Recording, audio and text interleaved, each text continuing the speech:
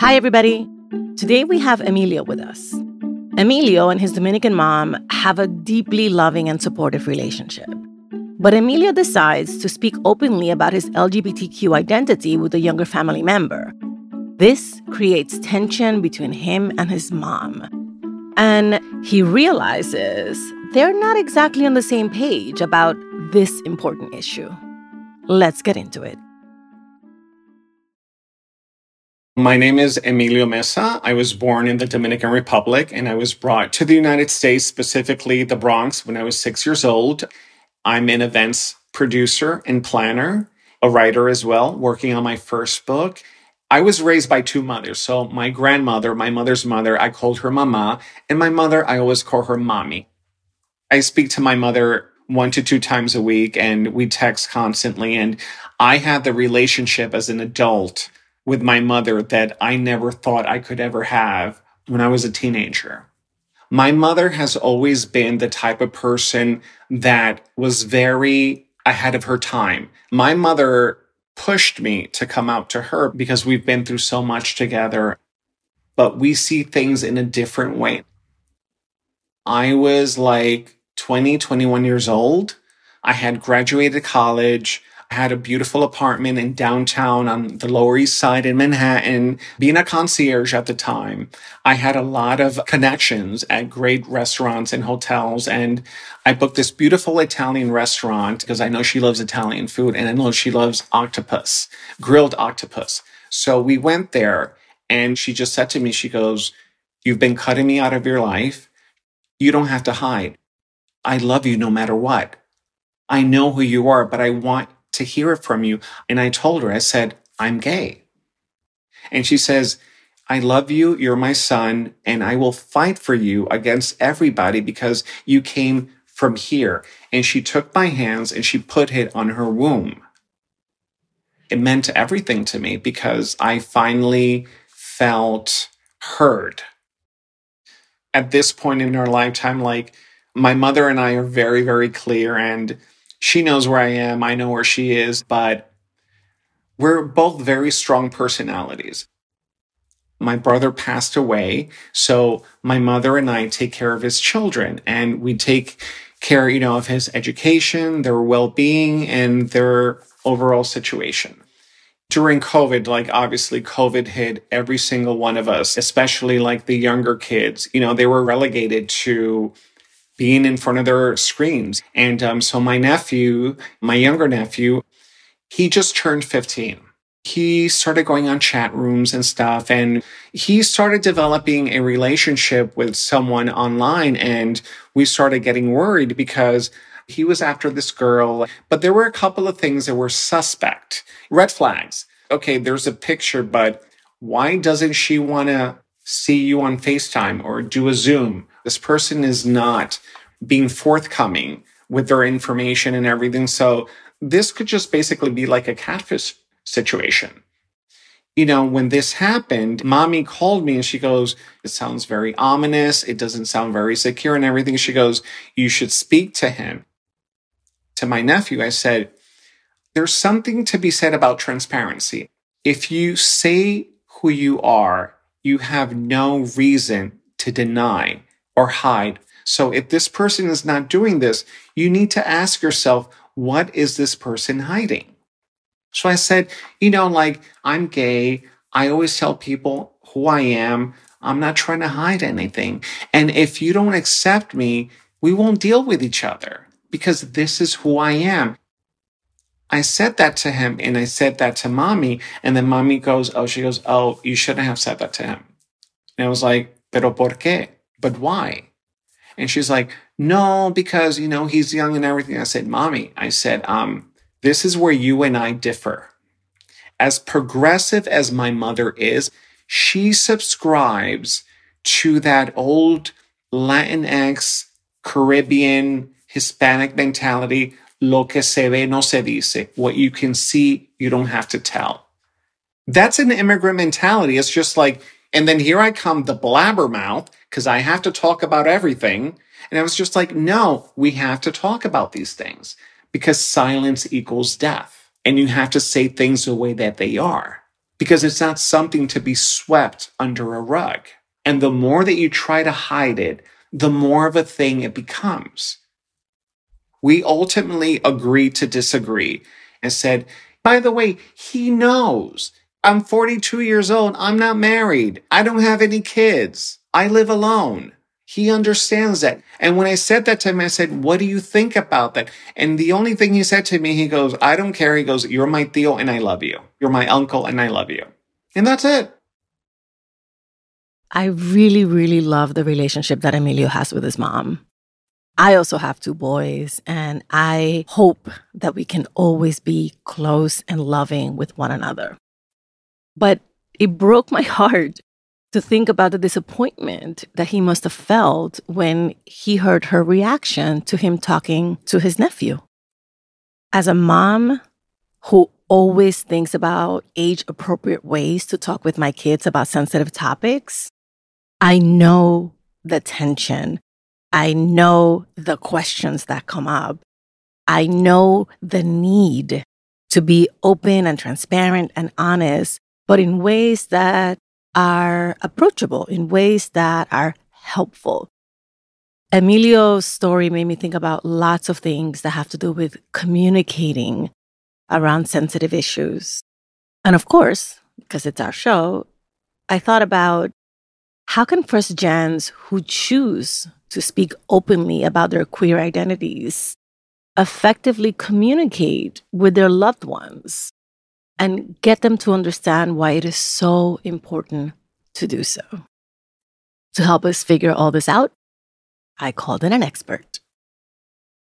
My name is Lauren Mayeno, and I am a consultant, and I'm an author, and I do coaching, and I do a lot of conversations with people of all different ages about gender.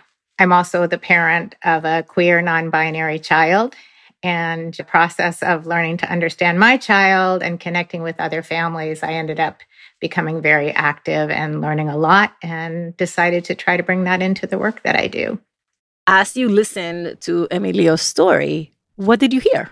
Well, first of all, I heard a beautiful relationship between mother and child. And then I also heard that there was some lack of satisfaction with how the conversation went, although there was an agreement to disagree. And one of the things that I didn't hear really expressed was like, how did Emilio really feel when Mommy said those things? And that was something that I wanted to sort of encourage some reflection about. Yes, and we will definitely get into that. For me, I felt like there were 2 generational conversations happening, and I found that dynamic fascinating. Well, I think that Mom had asked Emilio to have a conversation with the nephew, right? So Emilio had that conversation based on what Emilio felt was important to say to the nephew. And then Mommy comes in and says, oh, you shouldn't have said that, right? And so I think that it really was about some tension between the 2 older generations about what should be communicated and why. Do you find that in your work that depending on the generational that you're in, you have varying levels of comfort in terms of revealing, oversharing, the tension between what is private and what is for public consumption? Oh, that's definitely a big thing in lots of different communities that I've worked with where there is a lot of shame about talking about sexual orientation, gender, those kinds of things. And sometimes it's like, yeah, it's okay in the family, but don't take it outside. There's so many things to unpack there, but I think there might be more going on there than what was said. So how do you help your clients navigate those concerns? I think the first thing is really being clear what you want out of the conversation. A lot of times we enter into conversations with this expectation of agreement. What if we just went into the conversation with the hope of, I really want to understand where you're coming from. I don't have to agree. And I really want you to understand where I'm coming from. And you don't have to agree. We don't always start there because we have certain investment in our point of view, right? And we also can get very triggered. I don't know how Emilio was feeling, but I'm guessing that maybe it was triggering. Emilio is sharing something very core to who Emilio is. And so saying you shouldn't have said that can land as if, well, it's not okay for you to be open about who you are.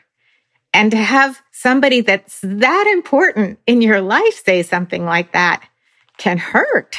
And so whatever Emilio was experiencing, it's really important to connect with what was I feeling and what do I need? Feelings are messengers, right? They tell us what we need. So if we're feeling hurt, some kind of boundary has been crossed, something is done that's making us feel bad, and we need something to make us feel better. Just knowing what that is and being able to be empathetic with ourselves is a really good starting point. And then we have to believe that what we need is important. Okay. How do we do that? Asking for a friend. Well, that takes a lot of work. But what happens sometimes is a substitution. Like a lot of times when we don't want to say that we're hurt and we need comfort, we might like substitute for anger or something else. And there's some gender socialization around that too, because there's certain feelings that we have permission to have depending on our gender and other things. Believing that our needs matter, it's a practice of like connecting to what do I actually need in this moment? I don't know because I'm so conditioned to not think that my needs are important. So that was my next question. Do I communicate that need, or do I just hope that in the process of having the conversation, that need is met? You can communicate the need and not be attached to it getting met by that other person. They may be willing to meet your need, but they may not be. But you know that your need is important. And if you don't know your need is important, you're not even going to express it. Because it would be a completely different conversation if he were to say, you know, I feel that honesty is really important. And it's really important for this, and this reason. So you've basically handicapped yourself in the process of having the conversation if you don't first acknowledge that the need that you're seeking to have met is important. Exactly.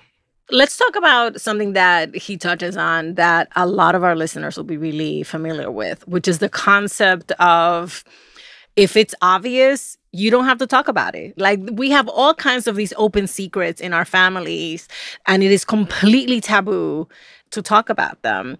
Yeah. I think the first thing to understand is why is it important for some people to talk about this? One of the things that happens like on National Coming Out Day is there's a lot of like, yes, it's great that so many people came out.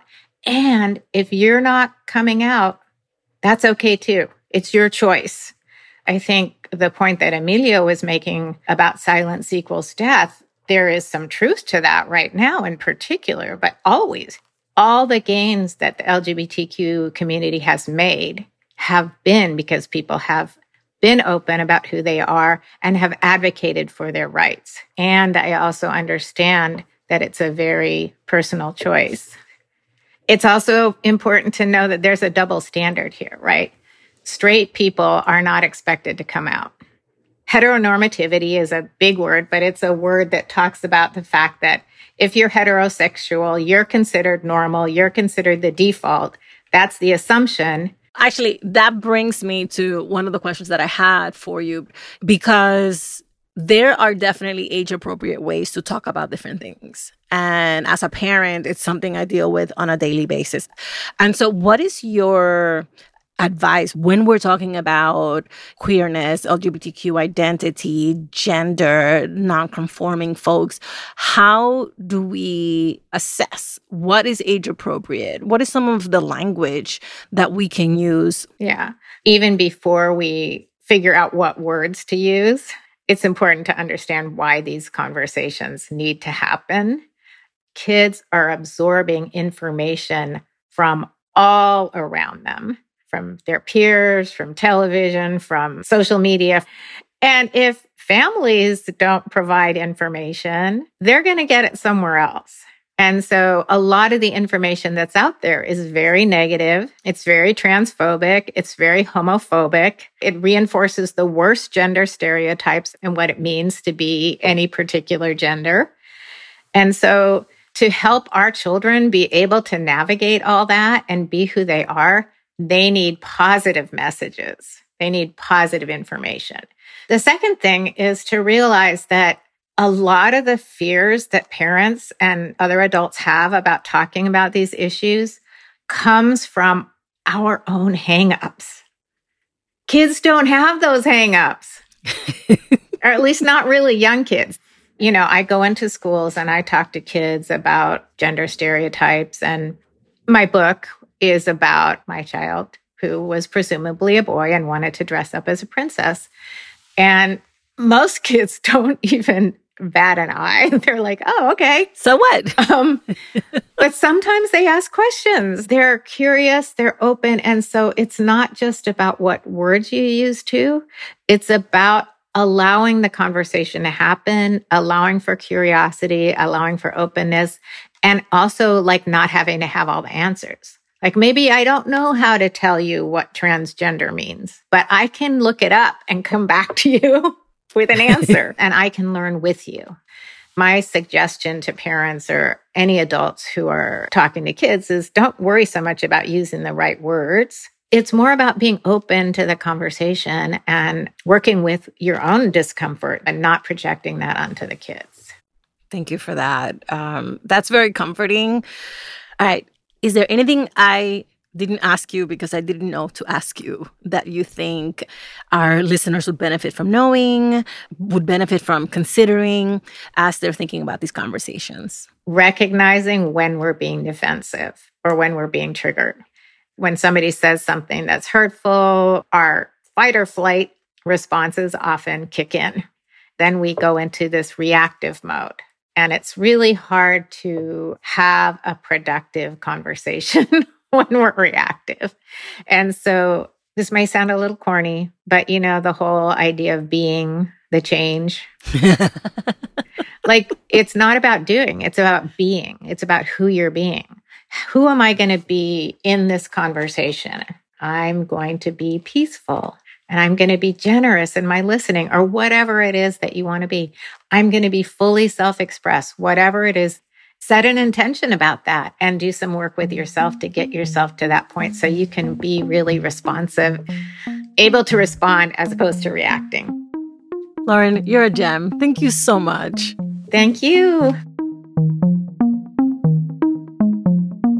All right, here's what Lauren taught us today. Recognize your own needs. During a difficult conversation, connecting with your feelings and emotions will help you identify your needs. Having your needs met is key to staying open, untriggered, and willing to listen. Don't stress the vocab. When discussing issues related to gender identity and sexual orientation, focus on your goal of just having the conversation, instead of worrying so much about using the correct words or having all the correct answers. And remember, don't project your discomfort. Instead of assuming others share your uneasiness about a topic or even your point of view, stay curious about their perspective and your own. This curiosity will help you keep the conversation going. We've linked to some of the resources Lauren recommends in our episode notes, so check them out.